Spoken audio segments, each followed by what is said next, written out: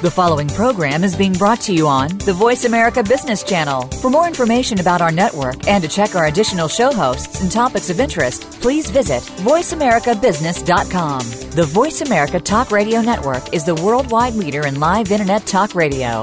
Visit voiceamerica.com. The views and ideas expressed on the following program are strictly those of the host or guests and do not necessarily reflect the views and ideas held by the Voice America Talk Radio Network, its staff, and management. Now, it's the Ellis Martin Report. If you stay tuned, you'll hear expert insight, commentary, and potential financial opportunity. Is it strange that companies featured on this program have given us cash money to be portrayed here? No way. They want you to know what's going on. Catch us on the web at ellismartinreport.com.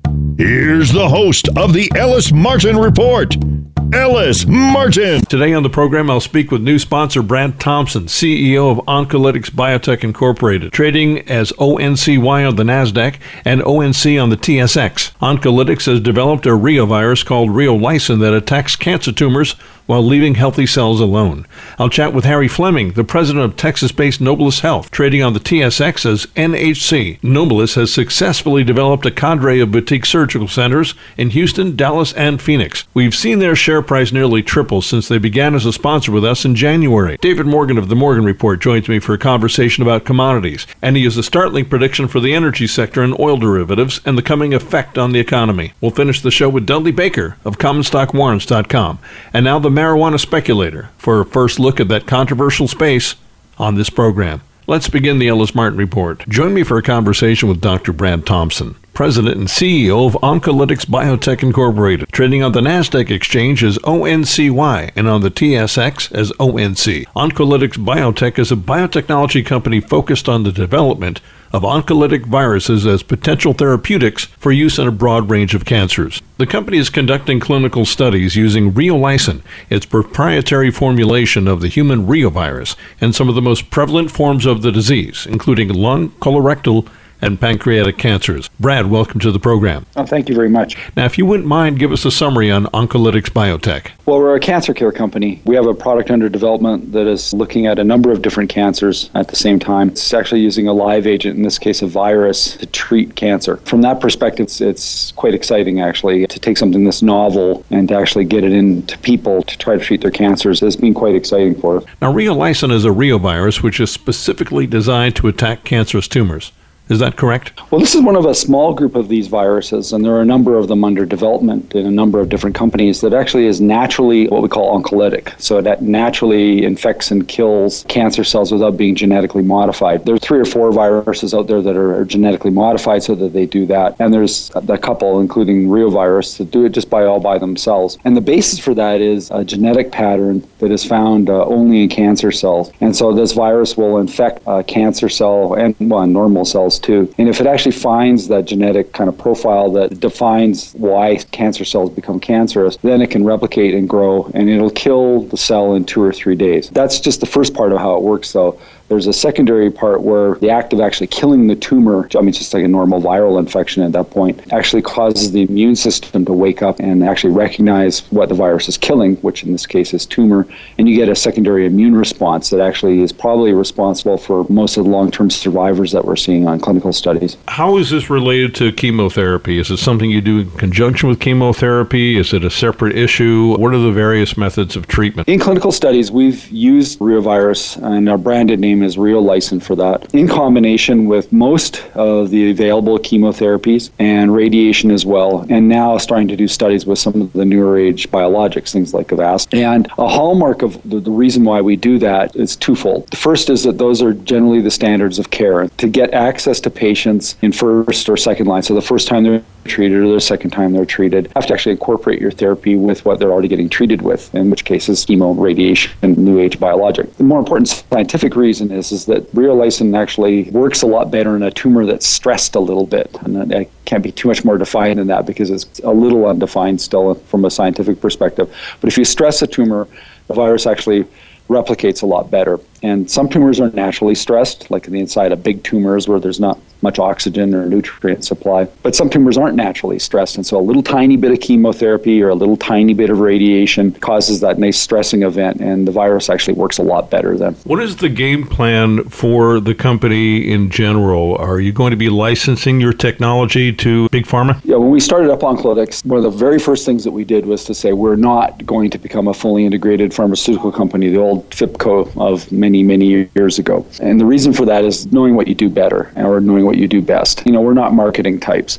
And so our assumption was that we would take the product fairly late into development, and then either the company would get bought or it would associate itself with a larger entity that had marketing and sales expertise, and if necessary, expertise in finishing off the product development in the very late stage.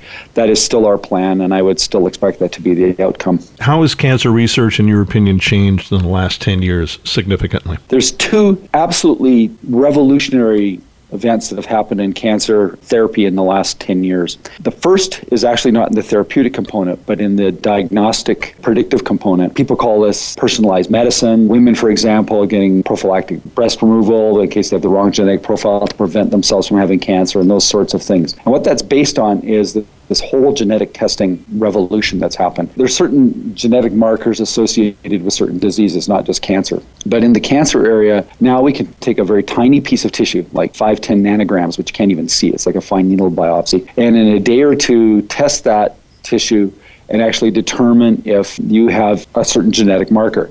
And then you can match that marker up against different drugs that will either work with that marker or don't work with that marker, and allow a patient to get treated with a drug that actually will work with higher probability. And that's critical. The best chance a patient has at an effective therapeutic outcome is the first time they're treated. The second big development has been the harnessing of the immune system. Words that people may have heard of, things like checkpoint inhibitors, PD-1, PD-L1, immune therapies. That whole area is in essence starting to harness the immune system to actually attack and kill tumors, just like it would a parasite or an infection, or if you get a kidney transplant and you don't have the right match, your immune system will reject the kidney. That's all the same type of process where we're now harnessing the immune system to kill tumors directly. And those two things have just changed the entire cancer therapy environment. Your late-stage phase 3 trials with regard to head and neck cancers, what does that mean for patients afflicted with these cancers? Well, head and neck cancer is one of the most difficult cancers to address. It's a region, it's a location on your body rather than a specific cancer. It's really 10 or 12 different cancers all rolled into each other that occur between your lower jaw and your collarbone. That's really the region that's called head and neck cancer. And partly because of that, and partly because it's in many ways an environmentally induced cancer. Most of them are caused by smoking or now human papillomavirus infections. Those two things together cause most head and neck cancers. That combination has made it a very difficult area to treat. And what we did was ran the first part of a phase 3 study, mostly to figure out which patient populations would succeed and which wouldn't succeed, and then to retool, adapt basically, and to do a second stage in that study. And we are now preparing to do that. The location for that study is likely to be in Europe, and it is, again, quite exciting for us to actually being able to be thinking about addressing this very, very difficult to treat cancer. Now, there's going to be individuals that are listening to this program that either have some form of cancer or know someone that have some form of cancer that may be very excited about what they're hearing, and I'm sure you get calls on a regular basis. What do you have to say to members of our audience that are interested in potentially getting therapy for themselves or for their family and or friends? We're contacted between 5 and 10 times a day by patients or relatives of patients or friends of patients seeking access to real-licin for therapy. Normally in the United States, the sequence that we direct people to is if there's already an existing clinical trial, and we have a number of clinical studies going on at any time in the United States, if their cancer matches that clinical trial, they should seek to get onto that clinical study. And those clinical studies are usually up on clinicaltrials.gov. So clinicaltrials.gov is the website that gives them all the contact details and the people who are involved. Now, if they're unfortunate that they don't have a clinical study that we're running in, there is the avenue in some of the cases to get what we call a compassionate release. That's a much more complicated process and honestly doesn't happen very often with respect to our product. Our first line is to try to see if we can get people on an existing clinical study. We don't really do that many of them in the United States, but that is an option. And so if people can't get onto a clinical study and they want to discuss getting onto the product outside of that, that's the route that we would suggest they take. What types of cancers do you believe you'll be able to combat? Real-licin has unique ability based on the genetics of cancers to treat up to about 2/3 of any specific solid tumor cancer type. So if you were to randomly pick somebody with prostate cancer, what we know about the genetics, one could expect about a 2/3 probability of seeing some kind of tumor response in that patient. With respect to solid tumors, the expectation is that real-lysim could treat virtually any solid tumor population, but about 2/3 of it. When you get to the non-solid tumors, so things like leukemias and hematological malignancies, the percentage varies more within each cancer. It can go as low as 20% in some cases and as high as 80% in other cases. So it's far less consistent. But there is the probability, literally with respect to virtually any cancer, that real-lysim will have some benefit for a proportion of the population. Tell us about your management team and the people that make Oncolytics happen. Well, we have 6 members of our core management team, senior management, 3 of which are resident in the United States and 3 of which are resident in Canada. And they have actually the kind of backgrounds you would expect to see in a biotech company. Our chief safety officer and our chief medical officer are both medical doctors. My chief safety officer is actually a pediatric oncologist, and my chief medical officer was a neurologist by training. And they direct our medical affairs, the 2 of them, both from the United States. Our senior vice president of intellectual property is also a U.S. resident, and she comes from a very, very deep background in intellectual property, having worked in biotech and then becoming a lawyer and working in one of the largest firms on the planet before she came and worked with us. So we have very specific, relevant skills to our business. On the Canadian side, our chief operating officer and myself both are microbiologists by training. Matt's a virologist, and I am a broader-based infectious disease background.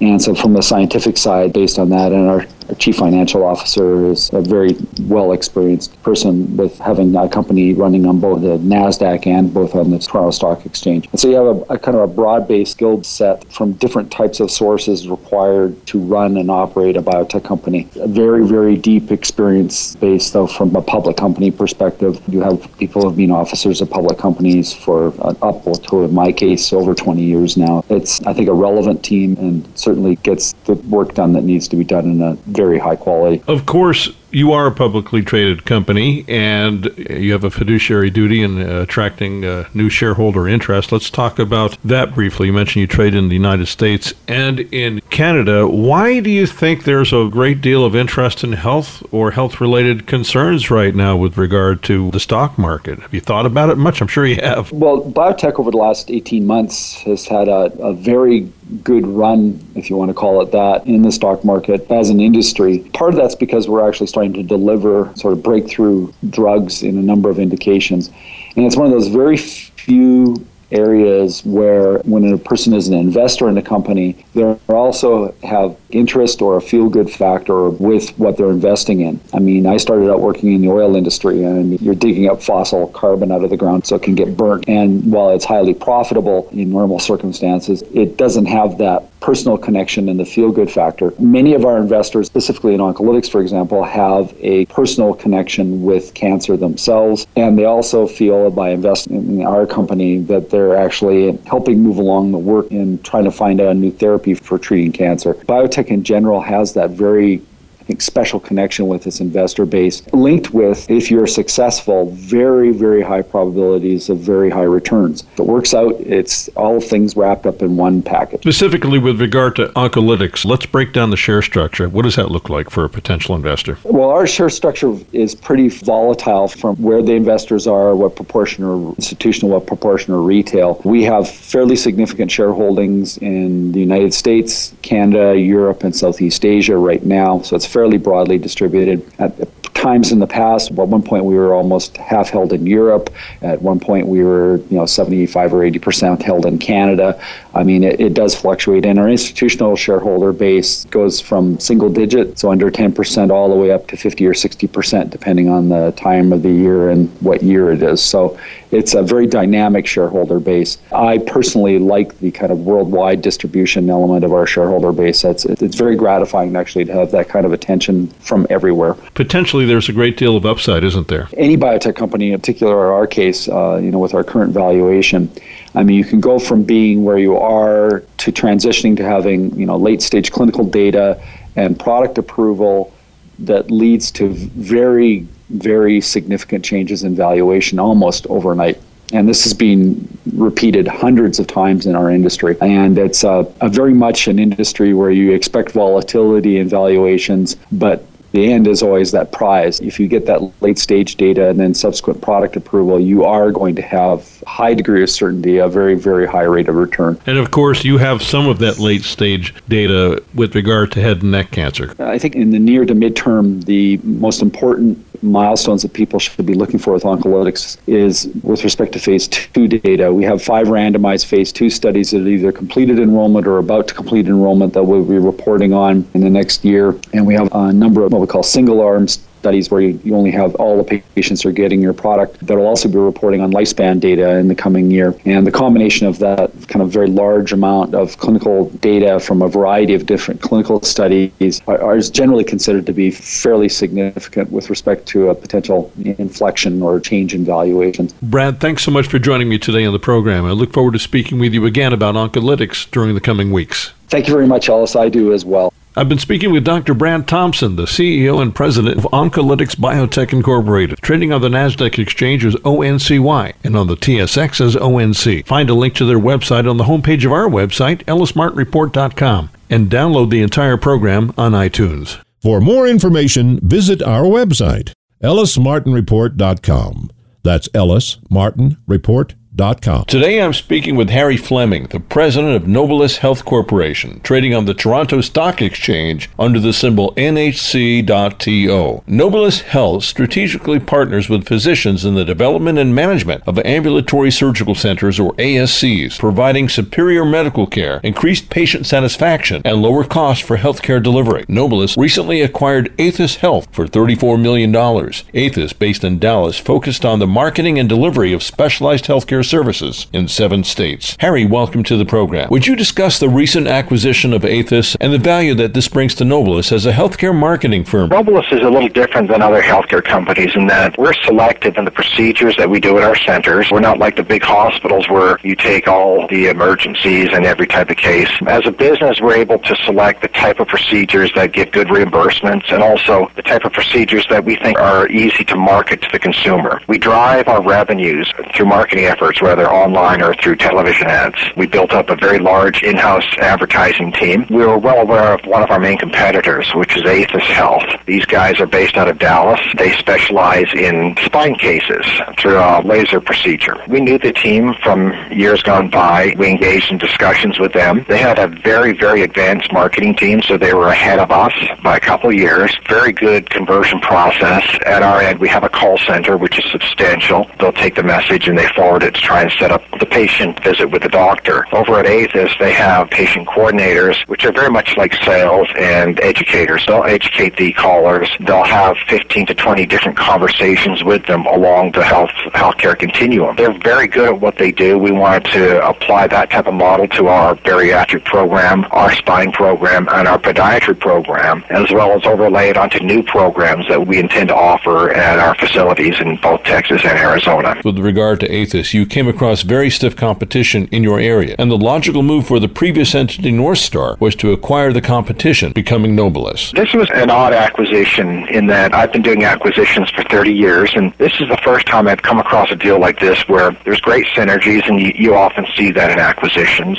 There's a great pickup in management, and again, you often see that. Where we really deviated from the typical acquisition is that the Athos model is that they go and spend marketing dollars to acquire patients, and they send those patients to facilities, and basically they split the facility fee with that facility as a marketing charge. That other half of the equation is where North Star plays. Although we also market, we have the facility side of the revenue equation. So Athos was unable to acquire those revenues. North Star, in acquiring the Athos company, is not only getting the Athos revenues, but the other facility fee revenues that otherwise would not go to Athos. Kind of a double pickup in revenues. Break that down just a bit. So Athos has approximately $40 million in revenues for 2014. You would model that out and say we bought 40 in revenue, 5 in EBITDA. We really didn't, because all the cases that are being referred to other facilities equal another $40 million in revenues. And so we're now going to capture that. If you look at it this way, we've got the Athos revenues, the Athos EBITDA, but we're also getting the facility revenues. And what that means and why it's so impactful to us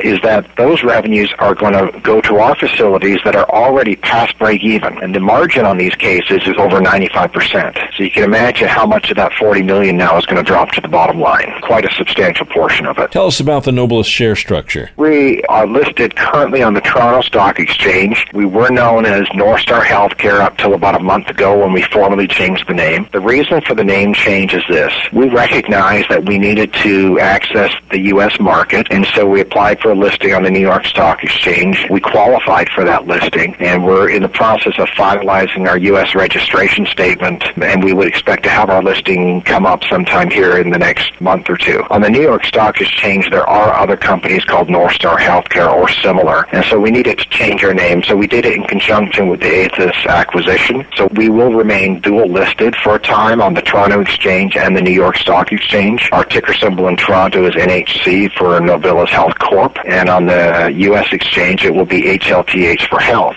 Shares outstanding are about 60 million. Fully diluted would be about 73 million. Considering the assets of the company, that's not a huge float at all. No, I think we're real happy with where we are right now. We think our price is obviously a little undervalued, but we think we can rectify that as we roll on to the New York Exchange here in February. Harry, I've enjoyed speaking with you today. Thanks for joining us on the program. I appreciate it, Alice. We love telling our story. I've been speaking with Harry Fleming, the president of Nobilis Health Corp, trading on the Toronto Stock Exchange under the symbol NHC.TO. NHC.TO. Go to the website right now, ellismartinreport.com. David Morgan is an expert on silver, gold, and precious metals investments. He's a world-renowned lecturer appearing on CNBC and the Fox Business Channel. He's an author, having penned Get the Skinny on Silver Investing. And Mr. Morgan is a regular contributor and friend of the Ellis Martin Report. David, welcome back to the program. It's great to be back. We're looking for sunshine with regard to the mining sector. Where is the sunshine? Where are the deals? What's going on with regard to silver, gold? You are the silver guru. There are many people in our listening audience that are holding on to quite a bit of it. And what do you have to say to them today? Well, the first thing I would say is, where's the sunshine? It's very obvious from doing an objective analysis that the best place to be is actually in the mining sector. The value or undervaluation in the mining sector is at a level that just, begs people to get in there if they understand value and understand, so many of these companies are undervalued. That even more so than the bullion itself. But having said that, I really want to repeat that, it's more important to own the physical metal than the mining shares. But as far as on a purely objective basis, the mining shares, for the most part, there's some, and it's a very tenuous time and has been for quite some time, to know that we should be looking at, value across the board from speculative to mid-tier to top-tier companies, because top tiers are doing mergers and acquisitions. Mid-tiers, you got to make sure their growth profile's on track.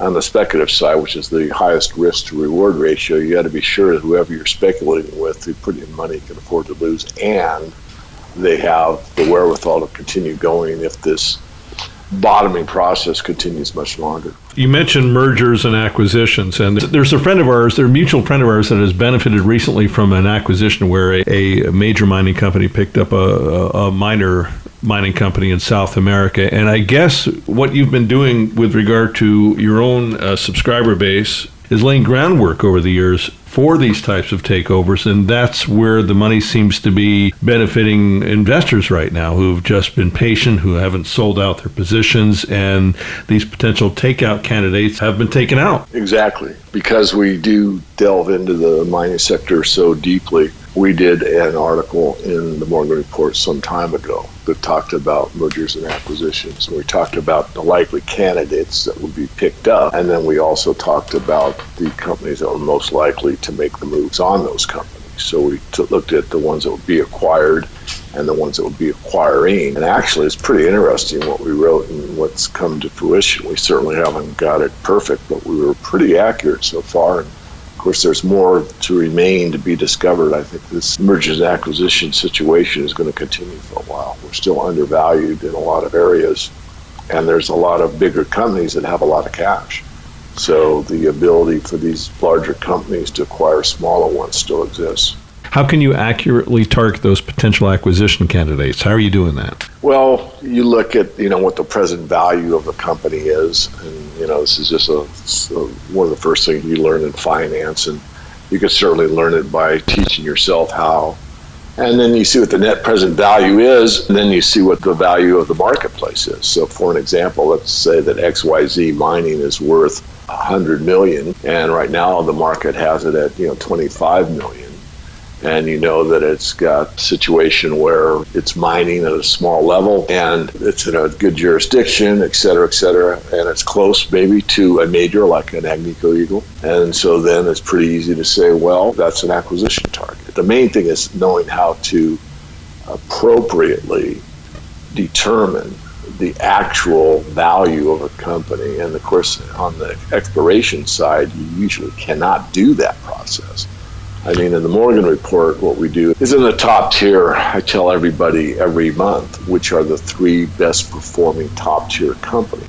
That's pretty easy to determine, but you can't do that in the junior sector because you'd have to be, clairvoyant. You'd have to know the future. I'm just saying that because I had a reader. I love the fact that you give us the best of the best in the top tier. Just tell us the best of the best in the speculative sector. It's like pretty tough to do. We did put out a list of the most undervalued in the Morgan Report. And again, some of our readers thought we were talking about who our favorites are. Well, there's a difference between a favorite and an objective analysis of which are the most undervalued. And a company that he held a big position in wasn't mentioned as one of our quote-unquote favorites the way he read that particular issue. So I addressed his question, the benefit of all readers, stating that, no, this isn't a popularity contest. Yeah, your company that you have, I like the management a great deal, but that's not what we're writing about. What we're writing about is where you can buy $1 for 50 cents. We're talking about undervalued companies. That's what we did. So I think he understood that reply, what we intended. And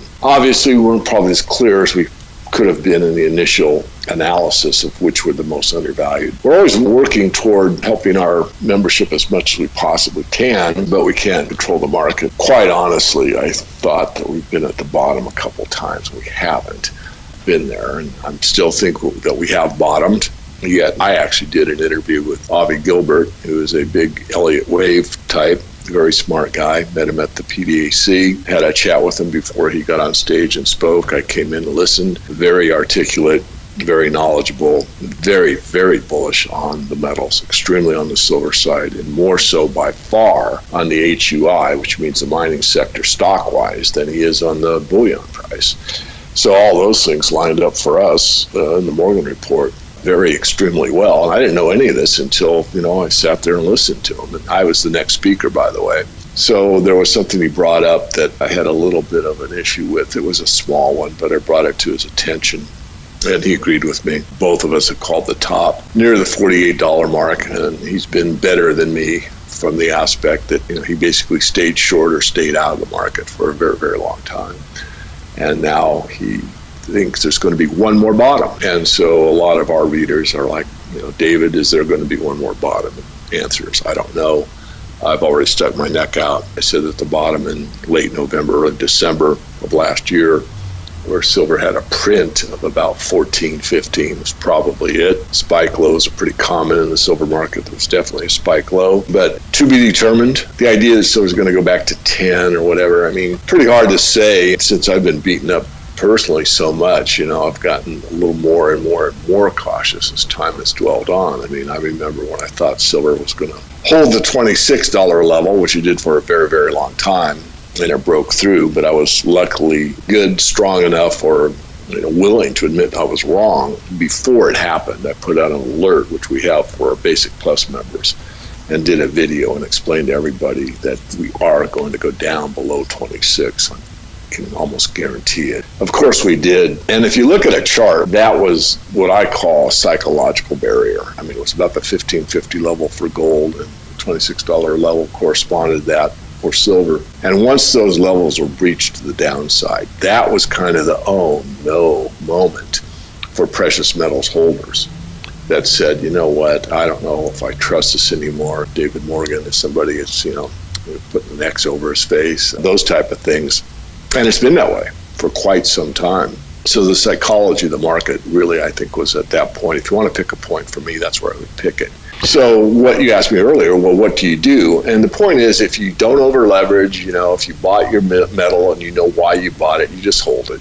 I mean, even though you bought it at 33 or 31 or, 28 or 24 or 20, if you bought it in the right amount, you just hold it. That's what you do. That would be what I would do. I would certainly not want to sell it. I mean, if you sell it and you ask yourself, where are you going to go? Are you going to go in the stock market? Are you going to go in the real estate market? How about in the bond market? Really, there's not many places to go, especially now when if you're supposed to buy low, sell high. The miners and the metals are so much of a buy here, not a sell. And that would be my recommendation there. I think the best thing to do if you're underwater. The problem, of course, as we both know, Ellis, is that people sometimes buy too much or they buy the wrong company. I'll tell you, I'm going to digress a moment here, but having a lot of experience in this market, one of the things I learned the hard way was being in the right sector and in the wrong companies. When I was young, I loaded up on all these juniors because I wanted to, make the big hit. And a lot of these other companies were going up and up and up, and some of these juniors were going sideways to down, and I couldn't understand why. And there's nothing more frustrating than being in the right sector, gold and silver at that time, and watching everything go up, but the ones you picked aren't.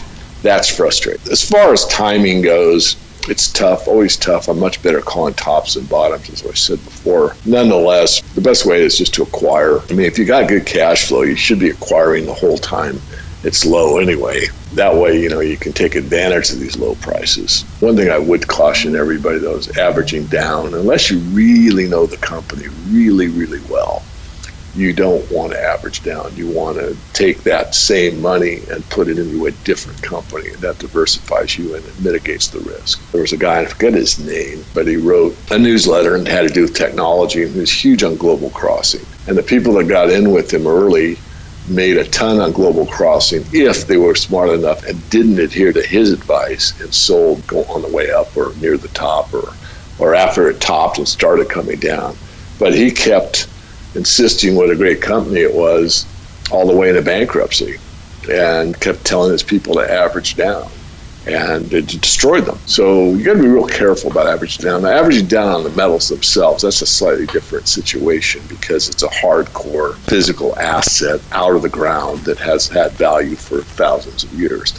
That's a little different story than averaging on a mining company or stock. Speaking of averaging down, or at least heading down, oil has taken a dramatic decline with regard to prices, and it used to be that gold and silver and oil were sort of lumped into the same basket, and they'd rise and fall at the same time, but I think it's safe to say that there has been a decoupling. Well, I would argue slightly different. I think there's kind of a cycle phase where there's a lead lag kind of thing. Certainly all commodities and the most important commodities go together in a bull market, and I forget the gentleman's name. There was a guy, and I didn't study him for very long. He had a very interesting theory that there was kind of a rotation, sort of like in a stock market, where cyclicals lead the market for a while, then technology stocks take over and lead for a while, and then other times even gold stocks will lead for a while. That kind of an idea that different sectors within the market led for a while, and there was sort of a rotation. You could anticipate what would be the next sector as one was dying off, the next one to come to the top. Well, this guy had the same type of theory in the commodities. Again, I didn't study him for very long, so I would argue that it's more something that they don't always travel together. Sometimes there's a leader or a laggard, but regardless, the point you're making, more importantly, in my view, is that, wow, what the heck's going on with the energy sector? And these are my words, not yours, but the energy sector is by far the most important sector in the commodity world. And with oil prices down, what's the trade-off to benefit versus non-benefit? One of the benefits, of course, for mining companies is 25% for the average company is based on oil. So if you get a reduction of 50% in product, a commodity that you need to use, that uses up 25% of your company's resources, energy, oil, to get metal out of the ground, that's a huge boon. One of the NYSE companies that we follow and have since the $4 level, that's up quite a bit from there, but it's been much higher than it is today, is dropped its cost from about 20, and this is our analysis, not theirs, because these numbers always vary a little bit, but we had it around $22 all-in cost per ounce of silver. Now it's down to like 14.5. And not all of that is attributable to oil, but a great deal of it is. So that's a benefit. On the other side, it's been very negative to the shale oil market because most of the shale oil situations require oil to be about $80 a barrel, and it's not. So that's causing not only wells to be drilled less, a lot of rigs to be on standby, some workers to be laid off, but the much more important factor is the debt burden that exists in the oil industry. And just to reiterate something I think I said on your show once before, but if I haven't, it's probably the most important part of this interview, and that is that the debt burden in the oil sector is greater than the debt burden was in the 2008 housing market. So wrap your head around that. If we are set up in a situation that's worse than the 2007-2008 financial crisis, and we are, because there's more derivatives, the banks are better liquefied, but the derivatives situation is worse. And rather than the housing sector, this would be the oil sector, which affects as many people or more than the housing sector, because not everyone was out there buying a property on speculation that the price would always go up. Oil affects everybody because it's transportation, it's food, it's everything that happens on the planet almost has oil touching it in one way, shape, or form. So that's something to be cognizant of. It's something that I'm concerned about, and it's something to watch carefully. In fact, when this first started, meaning the oil price started to drop, I said you probably wouldn't see any real world problems in quotation marks until about the May time frame. So we've got about another month, but I think by the next month or so, we'll probably start reading, even in the mainstream press, defaults or debt that can't be paid or extending the debt payments or taking less, or, you'll start to see problems come to the fore. All related to energy. So in other words, there may not even be a bottom that we've hit with regard to oil, even as it creeps back up to $60. And if something happens in that sector, are you saying it could affect the economy much like what happened with the real estate bubble or bust back in 2008? Yes, I am. There's a lag between, what's on paper debt-wise and the real world. In other words, most people don't go bankrupt overnight once they are bankrupt. It just means that, you're out of money, but your creditors don't necessarily know it. They're sending you a notice to pay your credit card bill and you ignore it, or you call them and say, I can't make it this month. Say, okay, well, I'll start next month, or when can you, or whatever. But so there's restructuring that goes on, there's delay, there's ignoring it. So it takes a while from the day that you're really bankrupt until everything catches up to you, so to speak. Well, that's on a personal basis, but I use that as an illustration to the corporate world where you're XYZ shale company and you have all these loans and you've been drilling like crazy and things were wonderful once, oil was over $80 a barrel. But now that it's at 60 or, whatever it is, and it's under 80, you cannot service your debt. And so this takes time for that to catch up for the day of reckoning, so to speak. But that day is approaching, and again, I forecast, probably May or so. Now, if we get a huge surge in oil prices and they stay at above, let's say 80 as an example, there's not, it varies company to company, but 80 is a good rule of thumb, then everything would probably proceed on and there'd be no big problem, so to speak. But as it exists now, and the way I think it is going to exist for the next year or so, it could cause some big disruptions on the debt side of the oil market. So it's a potential recessionary event. Yes, it could be a recessionary. It could be more than that. It could be mitigated perhaps in a manner that I haven't thought of yet. I certainly don't have all the answers. I usually have much more questions than I do answers. Will any of this that we've discussed, a potential collapse of the energy market with regard to oil, positively affect the price of silver? Yes, I still am an adherent studying history that gold and silver, particularly gold, are more of a crisis hedge than an economic hedge. And I know there's lots of people say, well, it's, it goes inverse to the dollar and that's all you have to think about. There's other people say it's an inflation hedge, which, Professor Roy S. Jastrow really proved it's more of a deflation hedge than an inflation hedge. And he also showed in that book, and what he did on silver, the restless metal, that one, it isn't a constant always that every time Gold reacts this way to a deflation, but the majority of the time that it does. And silver was much more erratic, what you'd expect it to be. So you have to kind of use all of the tools available, which means, reading those books a couple of times, how silver and gold have reacted in the more current day, because that's more important is near-term data than long-term data. It's always that way. That's how these trading software programs are set up. They're set up to bias or weight the near-term trading activity more importantly than with the longer-term trading activity. And that's correct because it emphasizes sort of the mood of the market, if I'm making sense here. So what I'm saying is the mood of the market has shown me that gold and silver react more as a crisis hedge than anything else at this point in time. And so what that means is if there's an oil fallout in the debt markets because of over-leverage or borrowing money that can't be paid back, that you would probably see the gold and silver markets rise. You got to remember the 2008 crisis, that something a lot of people have forgotten is, yes, gold and silver went down with the crisis, but at the bottom they were selling at huge premiums. Remember, in the silver market, in the retail side, you had to pay about a 30% premium to get real silver in your hands. And on the gold side, it was I forget, but it was like a 10, 12% premium. Usually it's, a 5-6% premium. And they rose up very quickly. It was a V bottom. It was something that, a paper paradigm really is what took them down because there was so much leverage in the futures markets, the ETFs. So the money managers were, basically selling anything they can. And of course, selling paper gold or paper silver is nothing. It's just a click of a mouse for them. But they rebounded quite well. And from the 2008 bottom, did extremely well up into the 2011 top.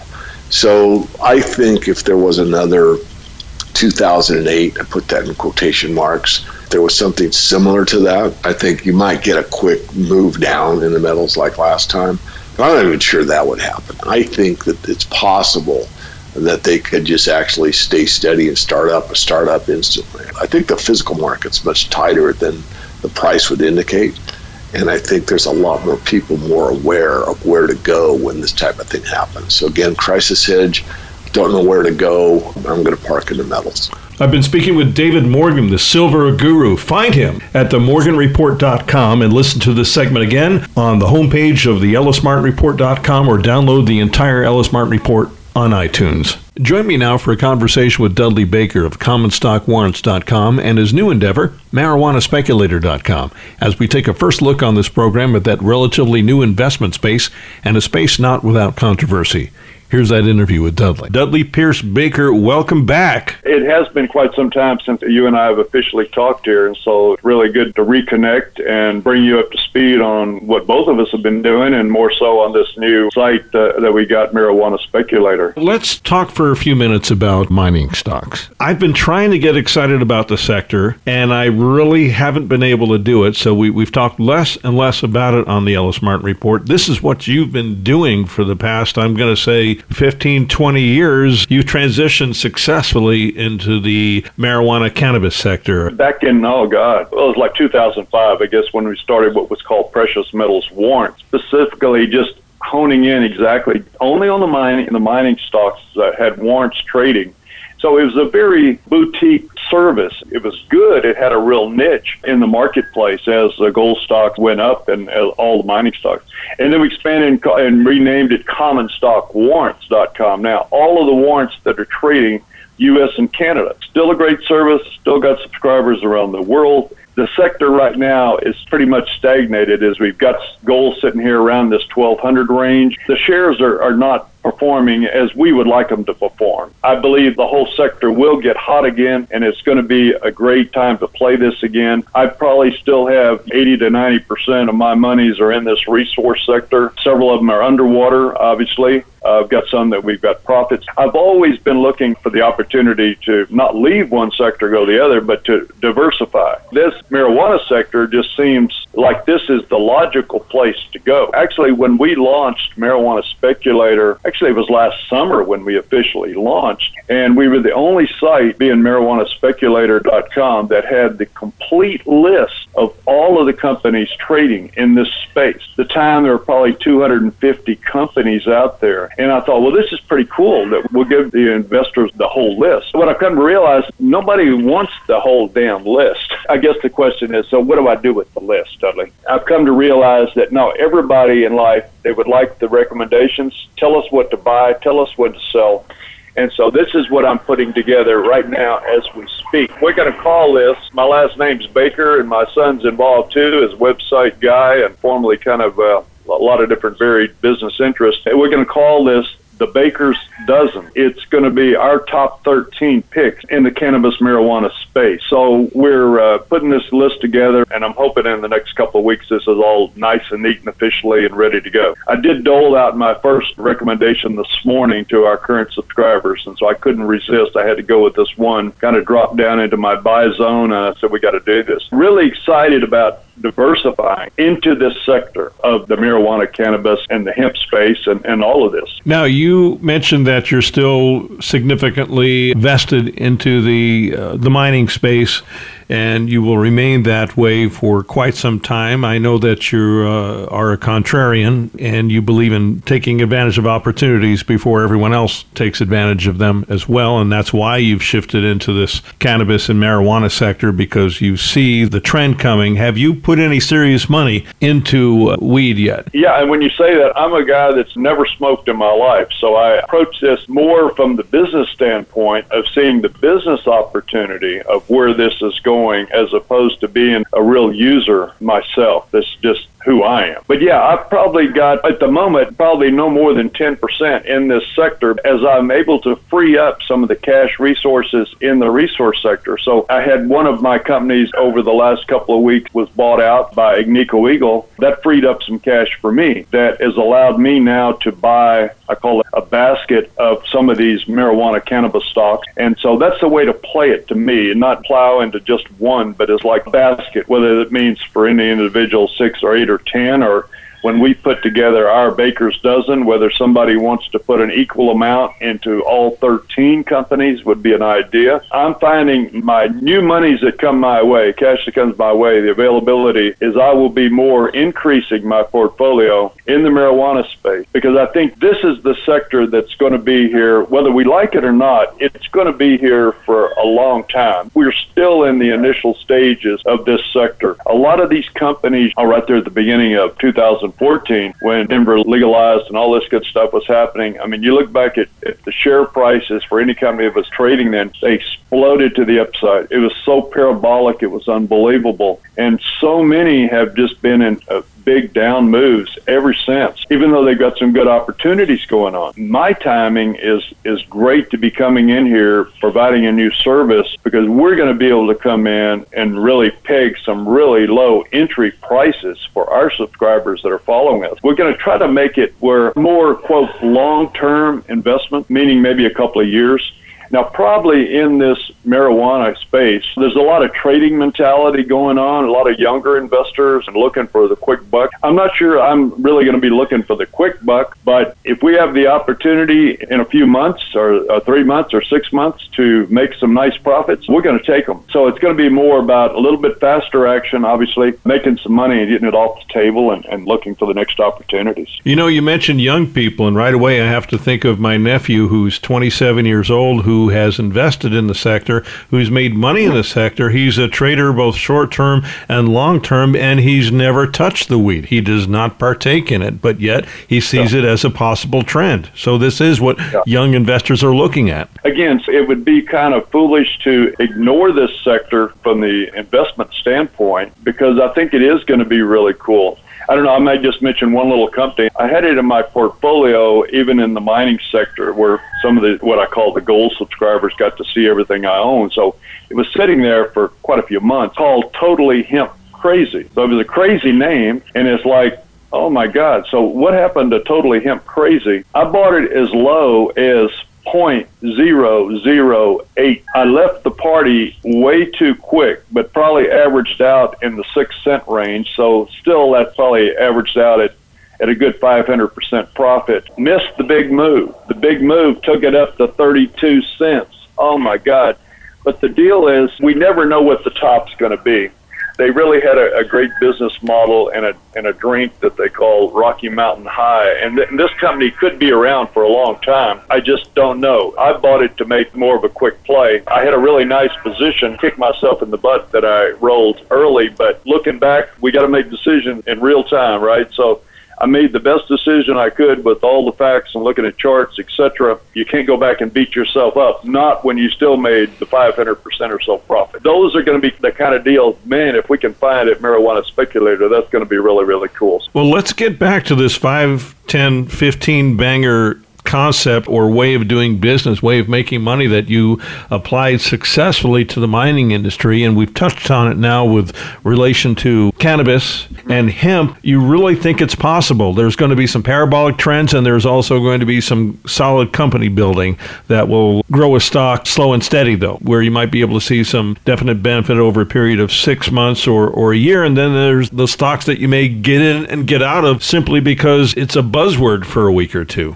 I sure don't want to get engaged in what I call the day trading activity for these little things. There are so many of these small companies out here. Let's say with me monitoring the complete list, and I'll admit it's a challenge to keep up with this list because almost every day this is an evolving world. But we probably have a good 275 companies right now, U.S. mainly, and some of the Canadian companies that are flipping over into the marijuana space. So there's a big universe of companies. I would venture to say that 80 to 100 of the companies are selling for less than 1 penny. So what that means is obviously high risk. I'd love to find something, again, like the Totally Hemp Crazy for less than a penny and have a really nice position and ride this thing up. That will be the challenge and a real challenge, but we got to realize that the odds of probably connecting that are maybe against us, but that's still what we're going to be looking for. But we just have to be realistic there. A lot of these little companies are probably greatly underfunded. They're going to be disappearing like some of the mining companies